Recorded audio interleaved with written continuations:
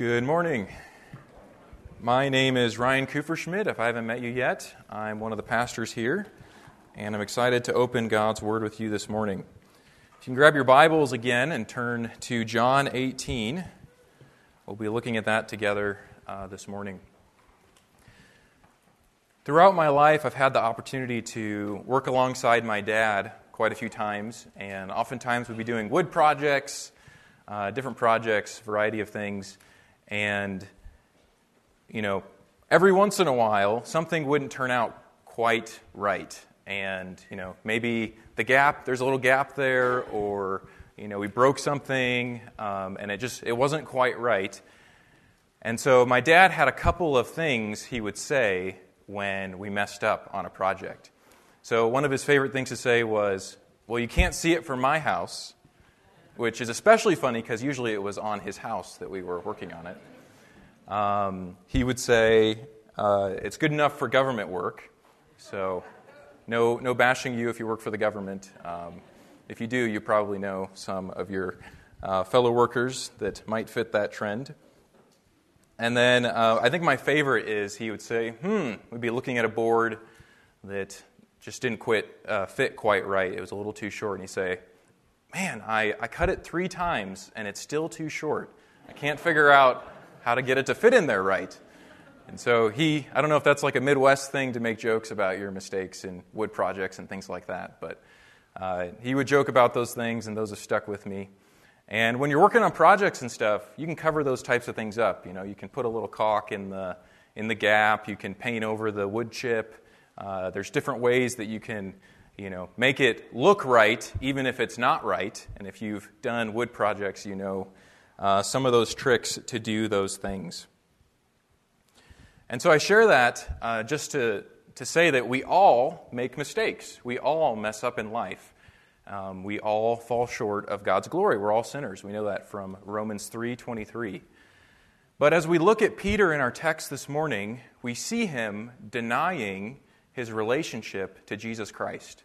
As a follower of Jesus, this zealous follower, disciple of Jesus, we see him saying, I don't know him. I'm not one of his followers. And so we tend to look at Peter and say, well, at least I don't fail like Peter. At least I don't say, I don't know the Lord Jesus Christ.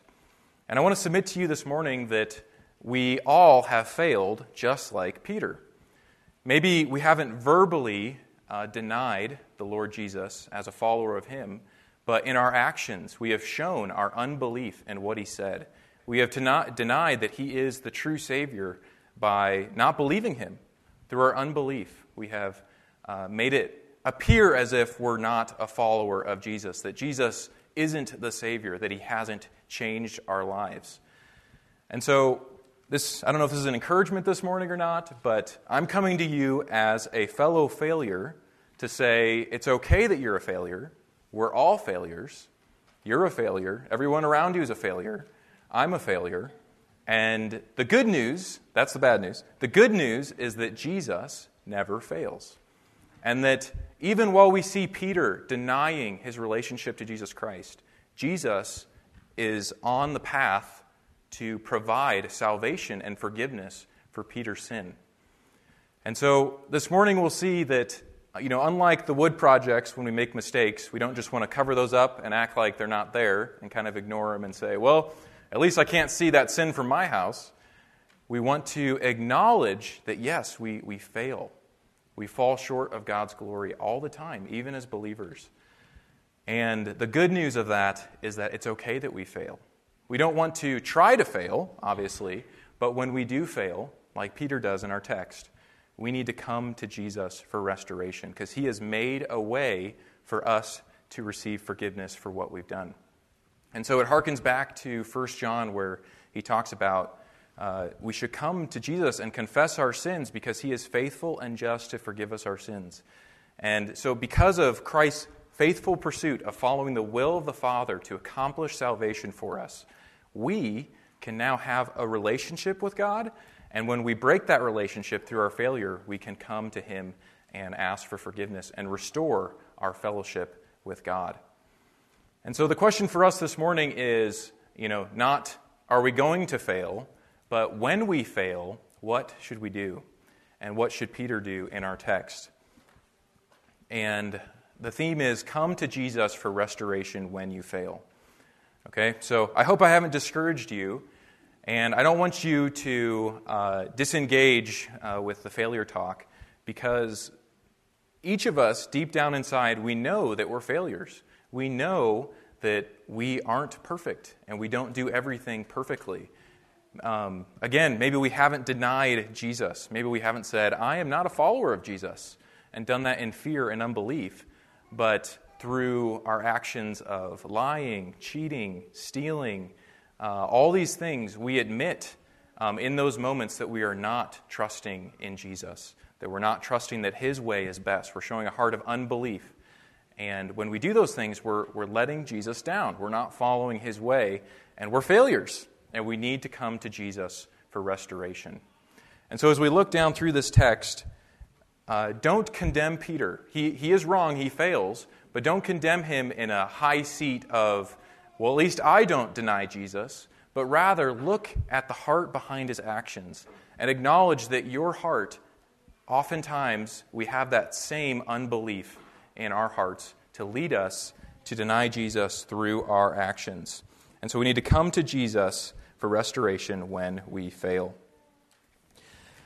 And so as we look at our text here, we see that this is the first of two trials. So if you remember last week, Jesus is in the garden with his disciples, and in verse 4 it says, knowing all things that would come upon him, he went forward and said to them, whom are you speaking? And so Jesus, he wasn't hiding. He came out and he met this army of over 200 guys. And remember, when they asked him, they said, we're seeking Jesus. They all fell down as he said, I am. And it's just an amazing picture of Christ's power and authority in that situation. And so we're going to see that his power and authority and his submission to the Father continue into our text as we come in to verse 12.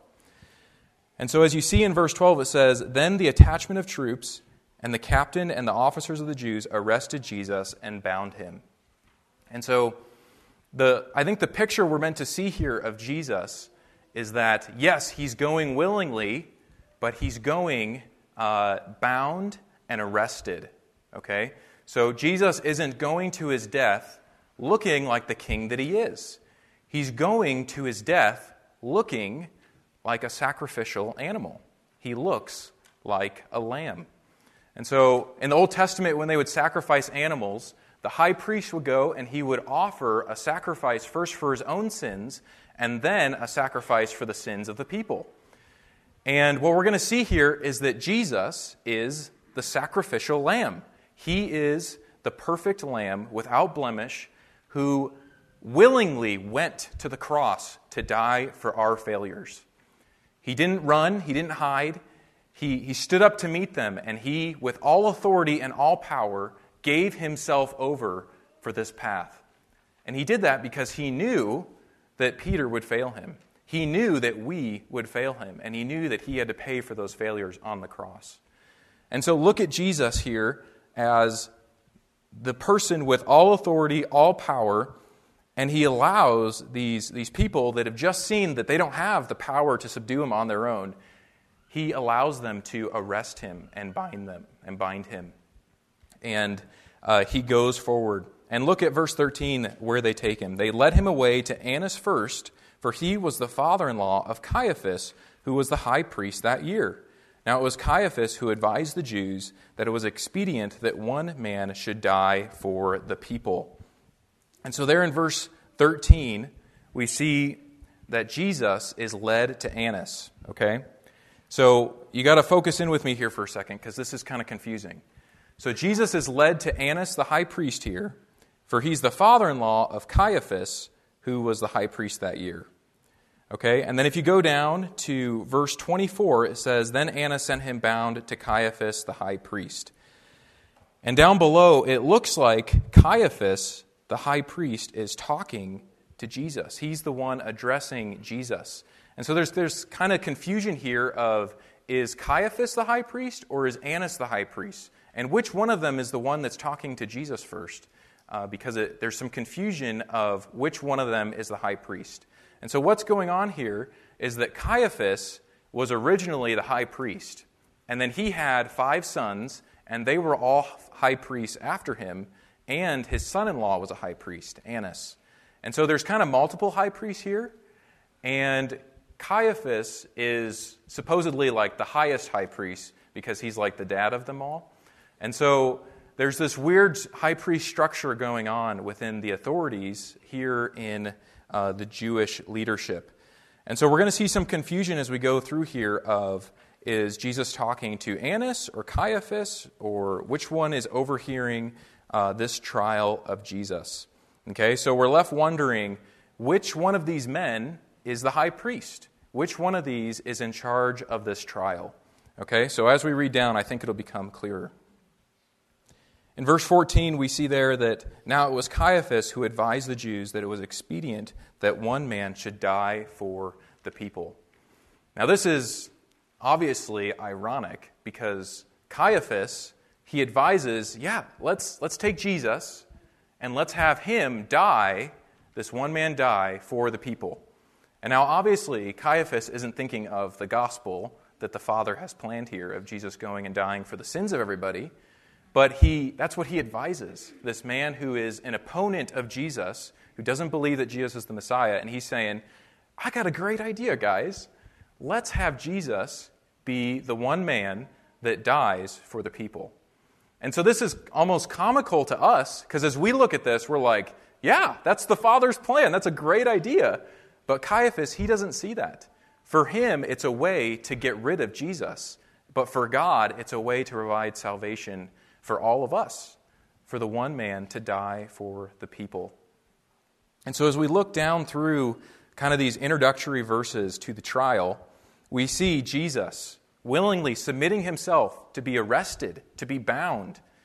He willingly submits himself to this unfair trial where they've already made up their minds, where Caiaphas is already advising that they put Jesus to death. But it's all according to the Father's plan. So we can remember back all the way to John chapter 1 when John the Baptist said, "Behold the Lamb of God who takes away the sin of the world." And now we see the fulfillment of that here. Jesus is submitting himself as the sacrificial lamb to come forward and be killed for the sins of the people. One man to die so that the many can go free. One man to die so that many don't have to die. And so we see in these first couple verses that Jesus is the lamb sacrificed for us. He gave up himself. He didn't run from the Father's plan to have him be sacrificed. And so as we think about Jesus as the Lamb of God sacrificed for the sins of the world, for our sins and for your sins, I don't know if you've ever... I'm assuming like back in the day when the Israelites were doing this, and I don't think that the little lambs went willingly to be killed. You know what I mean? Like, I'm sure they had them tied up. There was multiple people dragging the lamb in to make sure that they didn't get away or whatever. And I can remember when I was a kid, our dog, we had to trim their fingernails or paws or claws or whatever you call them. And it took multiples of us to trim the dog's nails because they didn't like it. It would give them a little bit of pain. And so usually my dad or me would be holding on to the dog, and then the other one would have the paw coming through their arm and like holding on to it with their whole body, like trying to clip their nails. And the dog was just, it was good for them. They needed to have their claws trimmed, but the dog resisted. The dog didn't want to be in pain like that. And so it's just amazing when we look at Jesus Christ, he willingly went to be crucified. He wasn't made to go. He chose to go. He submitted himself to being arrested and bound. He submitted himself to the evil plans of Caiaphas to put him to death because he knew that Caiaphas didn't really know what was going on. He knew that this was the Father's plan to provide salvation for the people. And so as we see Jesus, the Lamb of God, sent to take away the sins of the world, we have to decide, are we going to trust in him? Is he truly the Lamb of God who takes away the sin of the world? Is he the one who came forward to die for our sins and rise again, the perfect Son of God? Is he that Lamb? Because if you're doubting that in your mind, then you're not trusting in him for your salvation. Jesus came and he died on the cross for our sins and rose again. And when we believe in him, we're forgiven of our sins. The wrath of God. Remember back to verse 11. It says, "So Jesus said to Peter, 'Put your sword into the sheath. Shall I not drink the cup which the Father has given me?'" So Jesus, knowing all things, knowing what would come, he's willing to take the cup of wrath that the Father has prepared for him, the wrath against our failures, our sins. He's willing to take that cup, submit himself to that, raise it to his lips, and drink all of it. He wants to do that because he loves us, and it's the plan of the Father, and he's willing to go through with it. And so if you haven't trusted in Christ, there's no other way that you can be saved. The only way that the wrath for your sin can be removed from your account, that you can be set free from your sin, have your sin removed upon the Lamb of God, is to trust in Jesus Christ. Because he did that. He went to the cross and he paid for that. And so we have to come to him and believe. And if you haven't done that, I encourage you to come to Christ and believe in him today. He is the willing Lamb, the Lamb of God, come to take away the sins of the world. So now we've seen these introductory verses that are bringing us now into the Jewish portion of Christ's trial. Okay, so next week we'll look at more of the Gentile trial with Pilate. But today we're just looking at the Jewish trial. So as you look down through these verses, there's verses 15 through 18, where we look at Peter, and then we look at Jesus in verses 19 through 24, and then we go back to Peter again in verses 25 through 27. So there's kind of three scenes here. But what I want you to see is the author's intent with these stories, okay? So on one hand, you have Peter coming into the court, and on the other hand, you have Jesus coming into the court and going to stand before the high priest, okay? And the author wants us to not see these as separate events, but concurrent events that are occurring at the same time. That's why he splits it in the middle and follows verse 25 with now or meanwhile, okay?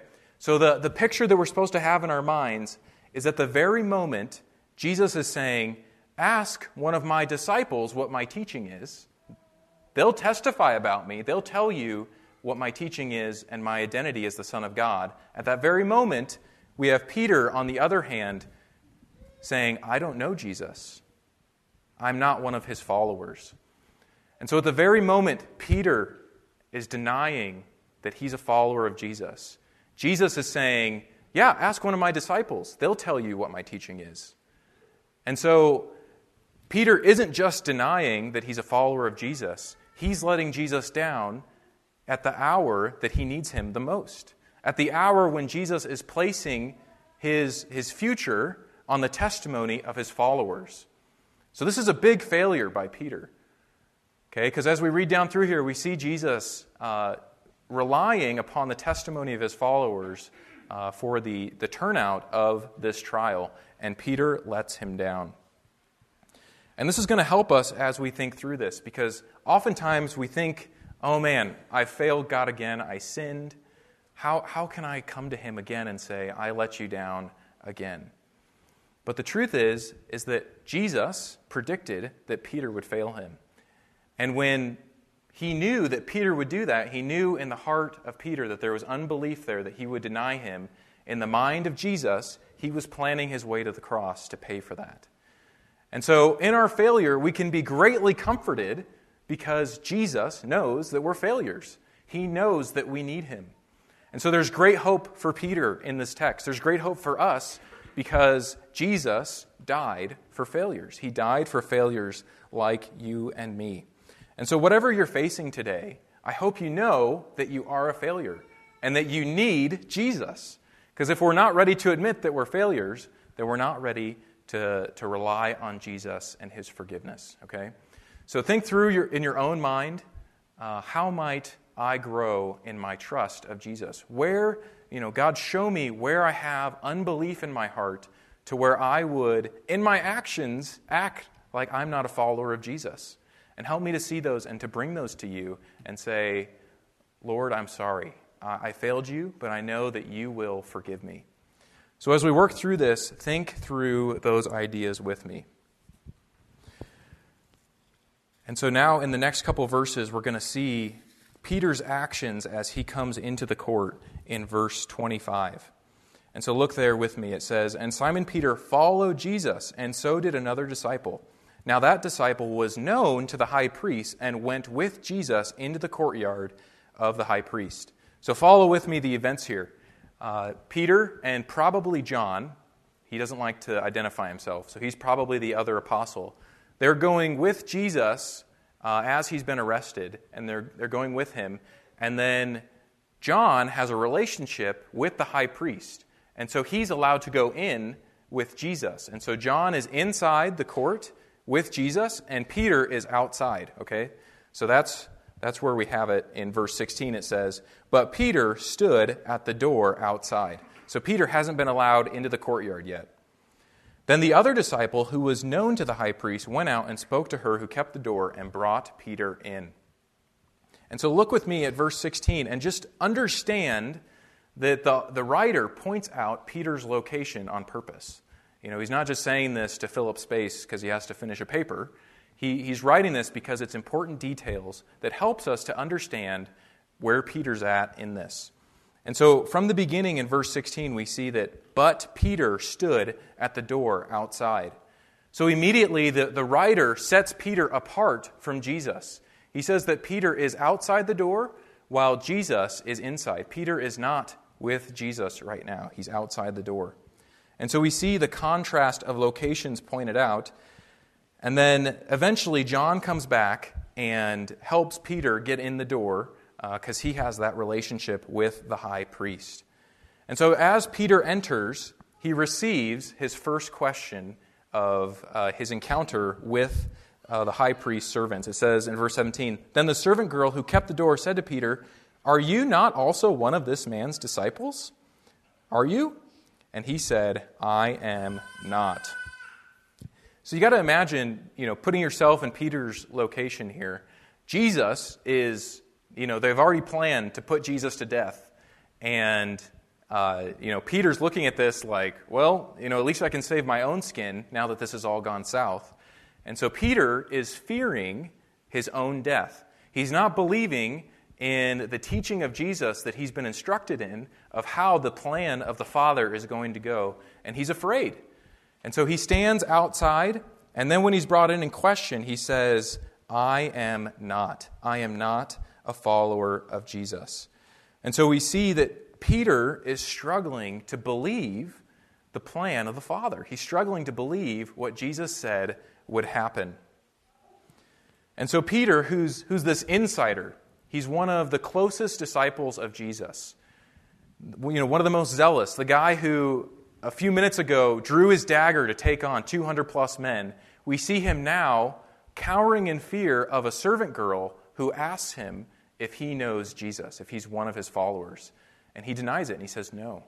And so we see in Peter's heart that he has unbelief in his heart. He's not believing that what Jesus said is true, that this is the plan, that everything's going to be okay because Jesus is going to go and pay the price and come back from the death again. And so Peter denies being a follower of Jesus. And we see his further actions laid out of his unbelief in verse 18. It says, "Now the servant and officers who had made a fire of coals stood there, for it was cold, and they warmed themselves. And Peter stood with them and warmed himself." So first we see Peter standing outside while Jesus is inside. And then we see Peter, instead of going to be with Jesus, now that he's in the court, he's standing with the opponents of Jesus, warming himself. He's not with Jesus. His unbelief has led him to act like an outsider. It's led him to look and to commune with the enemy, the opponents of Jesus, the ones who have it's the same people who had just come and arrested Jesus. Now, Peter is standing with them at the fire, warming himself. Do you understand where Peter has placed himself? We had that picture last week of Jesus coming out of the garden and all the soldiers coming, and Jesus knocks them all down, and it's like, man, maybe some of those guys want to come join Jesus now that they've seen his authority and his power. But here we see Peter, he's gone to the other side. His unbelief has led him to look like an opponent of Jesus, look like someone who is against Jesus. And so he's gone from the zealous follower of Jesus to not believing and not standing beside his Savior, and standing instead by the charcoal fire to warm himself, as verse 18 points out very oddly that they had made a fire of coals and stood there, for it was cold, and they warmed themselves. And Peter stood with them and warmed himself. And so we see that when we have unbelief, when we don't trust the words of Christ, when we don't trust the Father's plan, our unbelief leads us to act like outsiders. So even if we're followers of Jesus, if we choose not to believe in what Jesus has said, that's going to lead us to act like outsiders. It's going to lead us to look like we're not followers of Jesus. And so I try to think of an example of, when this might happen in our lives, and I think of children. So if you're around, especially young men sometimes, you often have good intentions for them as their parents. You don't want them to eat the whole bag of candy in one sitting. And so what do? You remove the candy and say, oh, it's not good for you to eat all of that candy, right? And that's true. And we're doing a good thing as a parent, but does the child usually believe that that is in their best interest? No. They usually freak out and panic and scream and fall on the floor and bang around. No offense to you kids. We adults do the same thing. It's just sometimes we're muted. And they lose their minds because they don't believe that their parent is acting in their best interest. They don't believe the father's plan that the parent should have authority over the child to help them learn how to live, learn how to trust in God, learn how to walk in the world that he created. And so usually what the child does is they'll go crazy, and especially young boys, I don't have a lot of experience with little girls, they'll actually lash out in anger, and they'll start hitting you, and they'll throw stuff at you. And there's this moment where you have become enemies, your opponents. They're your child, they're your blood, and they're losing their minds and attacking you because you took away the bag of candy. Okay? So if you're a child or a parent of boys, you know what I'm talking about. But that's the same thing that Peter's doing here. The same heart of unbelief is that what Jesus is doing here is not in my best interest. I know better, and so I'm going to act like an opponent of Jesus. I'm going to act like an outsider because I don't believe that what he says is best for me. And so this is obviously applicable to our life because it's easy to look at what Jesus says and to say, nope, I don't think that's what's best for this situation for me. I know better. And as soon as we make that decision to not believe Jesus, we lead ourselves to start acting like outsiders. We lead ourselves eventually to the extreme of denying that we are even a follower of Jesus. And so I encourage you to look at Peter here and to look at the example of a child and say, what is it in my heart that I am choosing not to believe what Jesus has said about it? Where's my heart of unbelief? And how can I come to Jesus and say, Lord, I want to believe that your way is best, and that what you have said is true? How can I be an insider and follow you and believe what you say? And so if you're one of those outsiders today, which would mean that maybe you're saved and you're acting like an outsider because you've chosen to go against God's way for you. That's what Peter's done here, and there's hope for you because we can come to Jesus for restoration because he is the Lamb of God who came to take away the sin of the world. And so if you feel in your heart that spirit of unbelief, come to Jesus today and trust him, and he will forgive you. Repent of your sins, and he'll help you to acknowledge your unbelief, to trust in the gospel, to trust that God's way is the best way, and he'll help you move forward in life to walk with him and to believe in him. And so if you have a heart of unbelief, come to Jesus today and ask for his help. And so at the very moment that Peter, remember these stories are parallel, at the very moment that Peter is denying his Savior, Jesus is saying, well, why don't you go ask one of my disciples? They know what my teaching is. And so look at those verses with me. In verse 19 it says, the high priest then asked Jesus about his disciples and his doctrine. And Jesus answered him, I spoke openly to the world. I always taught in synagogues and in the temple where the Jews always meet, and in secret I have said nothing. And so we don't have the high priest's question recorded for us, but it says that he was questioned about his disciples and his doctrine. And Jesus admits, he says, I don't know why you're asking me this like it's been a secret. I've been teaching this openly. I've been teaching it in your places, in the synagogues, in the temple. Like, this wasn't secret. This was done openly, and it's widely known what my teaching is. And in verse 21 it says, why do you ask me? Ask those who have heard me what I have said to them. Indeed, they know what I said. And so the reader is meant to hear these words of Jesus and to acknowledge that these two events are happening in the same time frame. And that as Peter is denying Jesus, Jesus is saying, yeah, why don't you ask those who have heard me? Because they know what I've said, and they'll tell you who I am. They'll testify to my identity, that I am innocent. I have not done anything wrong, and I am clean of this. I am not the guilty party.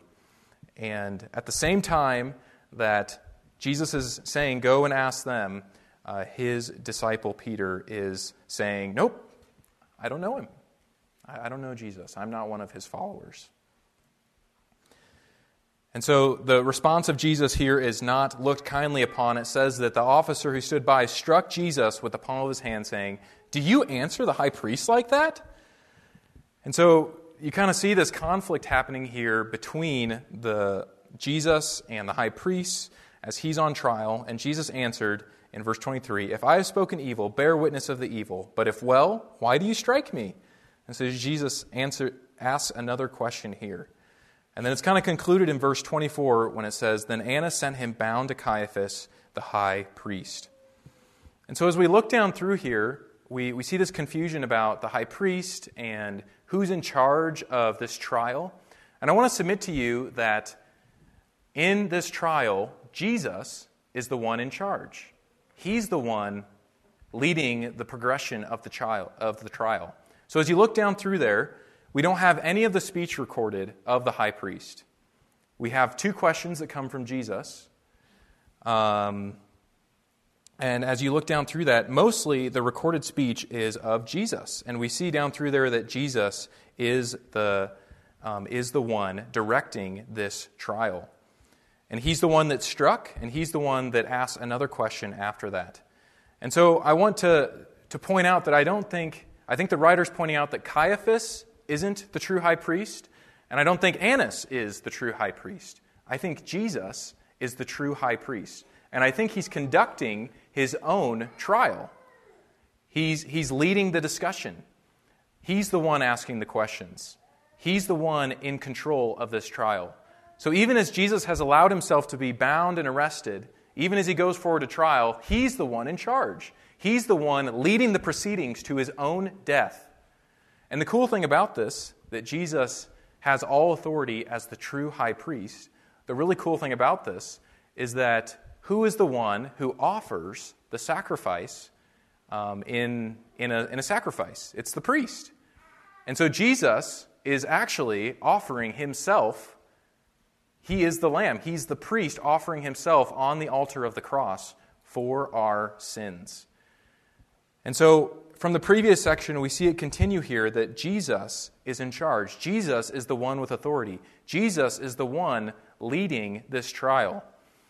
And as we look at the situation of the Jewish high priests, they don't know who's the high priest. They have the dad who's a high priest, the 5 sons who's a high priest, the son-in-law who's a high priest.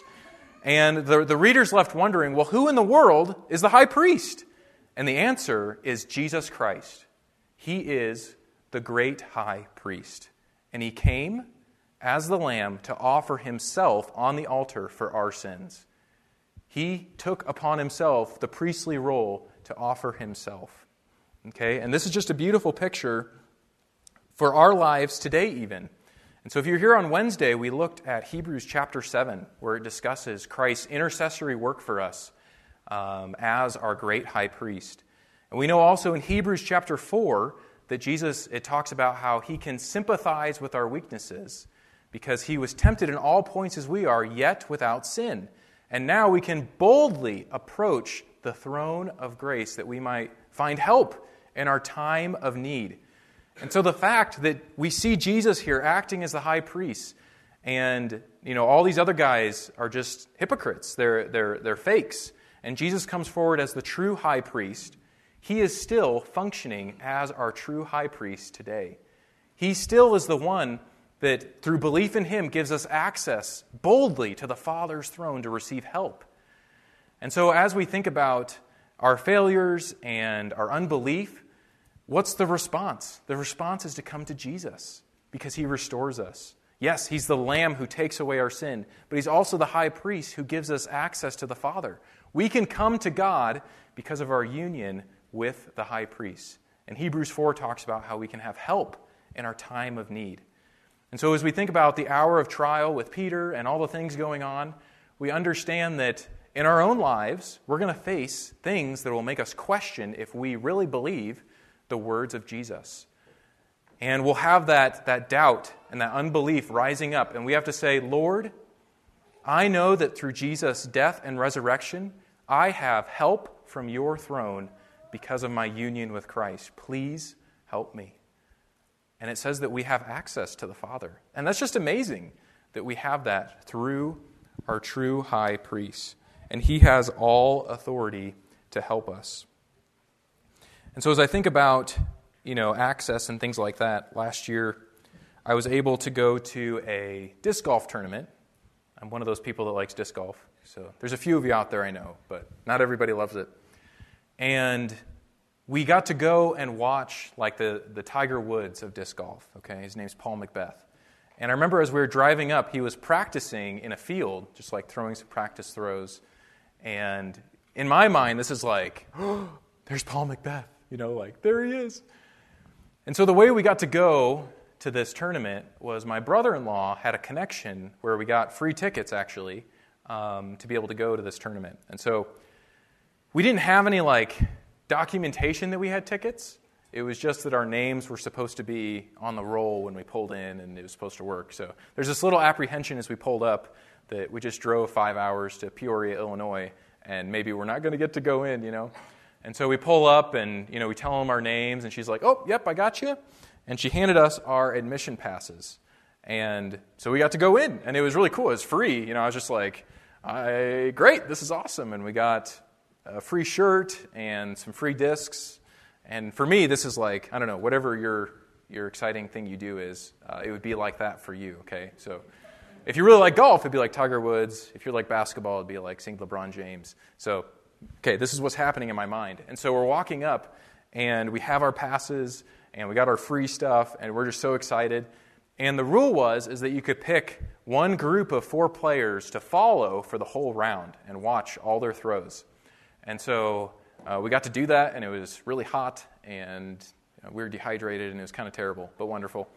But we got the passes. We had the passes, and we got to go and watch the players, and it didn't cost me anything.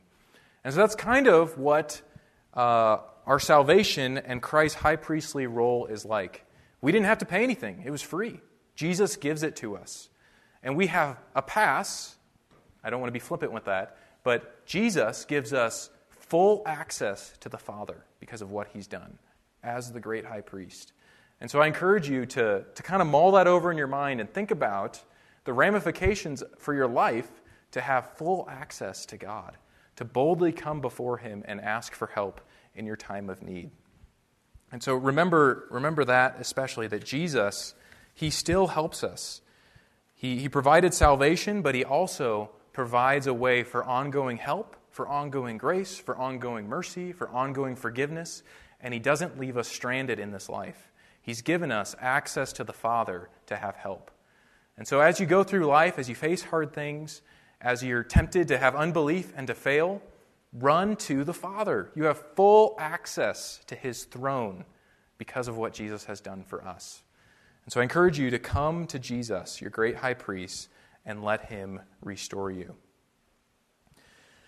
And so as we work through this still, we see through here that Jesus is the true high priest.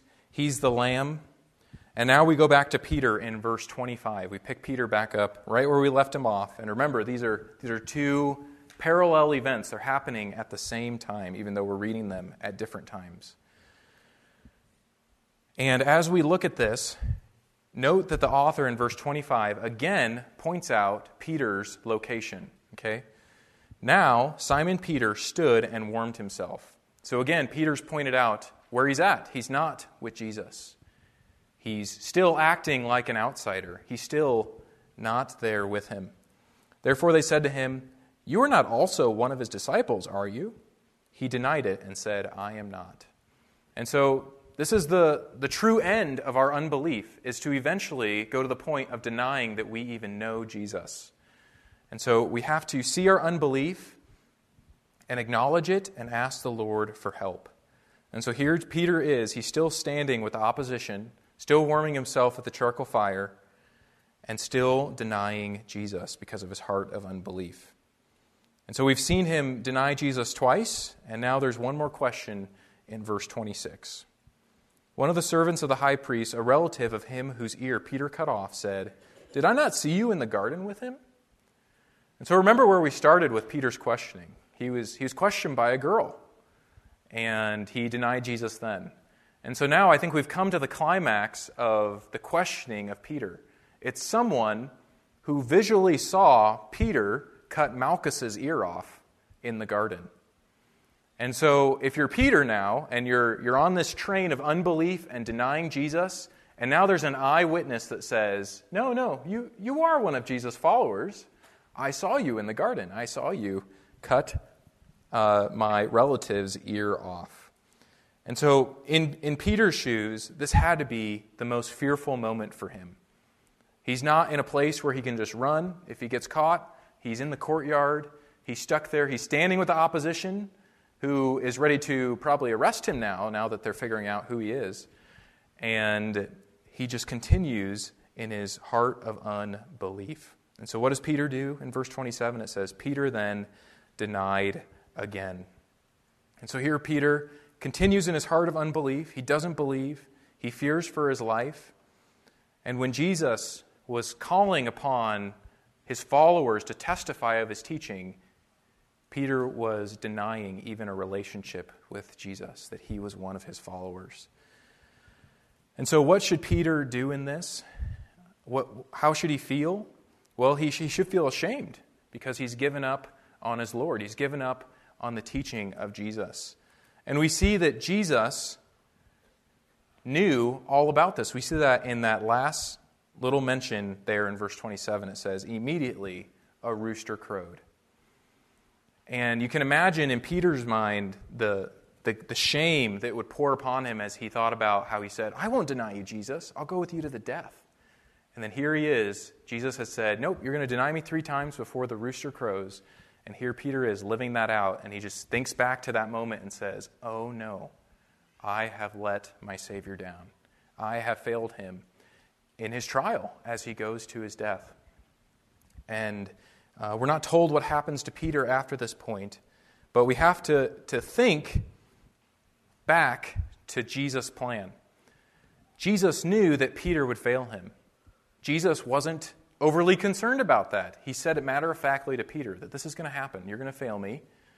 Because Jesus knew that in the heart of Peter was a heart of unbelief and that he would do this. But also in Jesus' mind, he knew that his plan would come true to die for Peter's failure. And so he can look at Peter and say, it's going to be okay. I'm going to go and I'm going to pay for your failure on the cross. And so we see here that even while we are failing Jesus, he made a way to save us or to restore us if we're a believer. And so if you're an unbeliever, if you're not a Christian, if you've never trusted in Christ for your salvation, You need to do that. He's the Lamb of God who sacrificed himself to take away your sin. You need to come to him today and say, Lord, I'm a failure and I need forgiveness from you. And he'll forgive you. He provided a way for you to be forgiven. And he saved me. He's forgiven me. But as believers, on an ongoing basis, we continue to fail. We continue to disbelieve, to have that heart of unbelief, to say, no, I think my way's better this time, God. And when we do that, we're failing God again. We're sinning against him. And we have to realize that Jesus knew Peter would fail, and he still went to the cross and paid for that failure. Jesus knows that we will fail, will continue to fail, and he still provided that way for us to be restored to him through forgiveness. And so I encourage you, if you're a believer and you know in your heart, you say, yes, I'm choosing not to believe that this thing about what Jesus has said about me, or about my life, or about my family, or about my work, or about my church, whatever it might be, give it up. See that unbelief and say, Lord, this is failure before you, to disbelieve you in this thing. But I know that you died for failures. And that Jesus right now, he's standing before the Father, interceding on my behalf, saying, look at what I did. I died for that person. Please help them. Please restore them back to fellowship with us. And so we can have that communion again as God and believer. And so as we think about Peter in this text, we kind of leave him here hanging with this guilt in his mind of what he's done. It just cuts off and it says, immediately a rooster crowed. And so what I want to encourage you about Peter is that in God's design, he has a plan for Peter, even in the book of John, that he'll reveal to us later. And I just want to give us a sneak peek of that. And so if you recall, when Peter was standing outside the gate, and then he was brought in and he was standing with the opponents, do you remember what he was standing, warming himself on? By a charcoal fire, right? And so what we see here is that this is not the last charcoal fire that Peter will stand at. Right now he stands with the opponents of Jesus, but if you turn with me over to chapter 21 of John, we see in these verses another fire of coals. So in verse 9, then as soon as they had come to land, they saw a fire of coals there, and fish laid on it, and bread. Jesus said to them, bring some of the fish which you have just caught. And so, as Peter has failed Jesus, Jesus doesn't give up on Peter. Jesus pursues the plan to save Peter, to pay for his failings, with the eventual plan of meeting Peter in person and restoring him. Restoring the one who at his hour of need denied him, acted like an outsider, opposed him, stood with the opposition. And here Jesus is.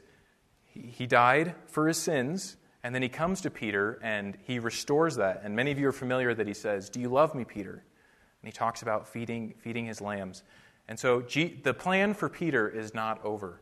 We leave him hanging in our text, but Jesus' plan is full. His plan is full enough to pay for the sins of Peter and to restore his fellowship with Peter. And we know that Peter goes on to trust Christ and to walk with him in fellowship and help with the establishment of the church. And so, I don't know where you're at in your failings today, but there's hope for you.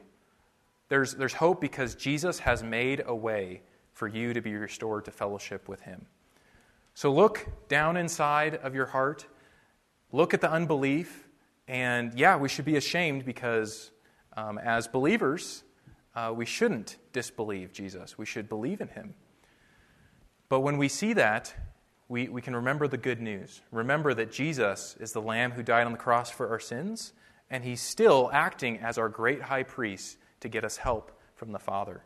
He has full authority to grant us all the blessings and riches of grace that are available to us through him. And so come to him and ask him for help. Come to him and ask him for forgiveness, and he'll forgive you. Remember back to 1 John. He is faithful and just to forgive us our sins and cleanse us from all unrighteousness. And I think back to, my dad and I working on things, and it's easy to just, cover up the little mistakes and ignore that. Can't see it from my house. But that's not the way we should treat our walk with the Lord. We should come to Him and say, yes, Lord, I have sinned. Please forgive me, and He will forgive us. It's guaranteed because of what Jesus has already done. And so come to Him today and trust in Him and walk with Him and ask Him for help every day. He's there to help you. He lives to intercede on your behalf. So come to Jesus and trust Him, and He will restore you and help you every step of the way. Thank you for your good attention. I'll pray, and then we can be dismissed.